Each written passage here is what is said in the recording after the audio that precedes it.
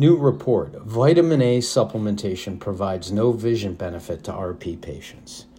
The report also concludes that vitamin E supplementation accelerates vision loss for RP patients.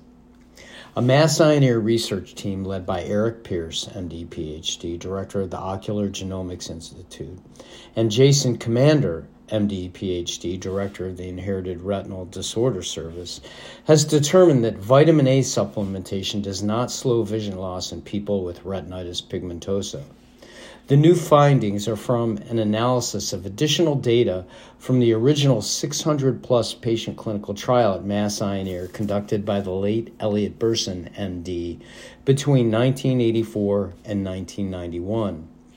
Dr. Burson was the original director of the Birmingham Lab, the first research lab focused on inherited retinal diseases, and the first lab funded by the foundation. Dr. Burson had reported that vitamin A supplementation modestly slowed loss of vision in people with RP. He also found that vitamin E supplementation accelerated vision loss. In the original vitamin A clinical trial, Dr. Burson measured patients' vision over time using the electroretinogram, a test which measures the retina's electrical response to light. While Dr. Pierce and his team found no overall benefit from vitamin A in the new analysis, their findings reaffirmed that people with RP should avoid vitamin E supplementation because of its negative effect on retinal health. They noted that the AREDS 2 supplement, which reduces the risk of advanced age-related macular degeneration for those with intermediate stage AMD, contains vitamin E and should therefore not be taken by RP patients. Regardless of the name or product label of a supplement, people with RP should check ingredients to ensure it doesn't have vitamin E. In the follow-up study, Dr. Pierce's team reanalyzed the original patient data from Dr. Burson's study, along with additional patient data that was collected from the same patients after Dr. Burson's analysis had ended. The team analyzed data from a total of 765 patients.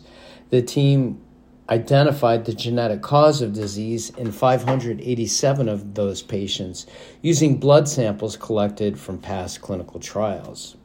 However, there were not enough patients to definitively identify subsets of patients with specific genetic profiles who responded to vitamin A therapy. Dr. Commander presented results from the new Mass Eye and Ear vitamin A and E study at the RD 2023 meeting on retinal degenerative disease research held October 23 through 27 in 2023 in Torremolinos, Spain.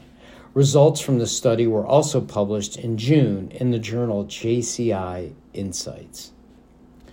The Foundation Fighting Blindness provided funding for both the original and follow-up studies on vitamin A and E and was a sponsor of the RD 2023 meeting.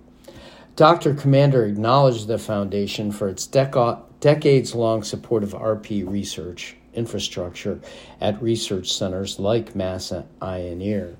He said, quote, "I'm so grateful for this long-term support of the Foundation, without which we would not have been able to produce this invaluable knowledge of how different genetic forms of RP progress over the long term."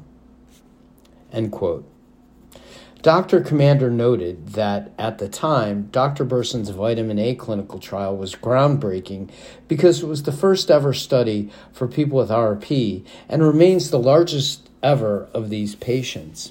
However, the results were always controversial in the IRD clinical research community because vision improvements were minimal and ERGs are not the optimal tool for measuring vision changes over time. Dr. Commander said, quote, "I feel that the lasting legacy of this study, regardless of the effect of the vitamins, is the detailed description of progression rates of different genetic types of RP. It also confirmed how the genetic cause and electroretinogram results can help predict the course of disease, which may be quite helpful for future therapeutic clinical trials which measure progression rates." End quote.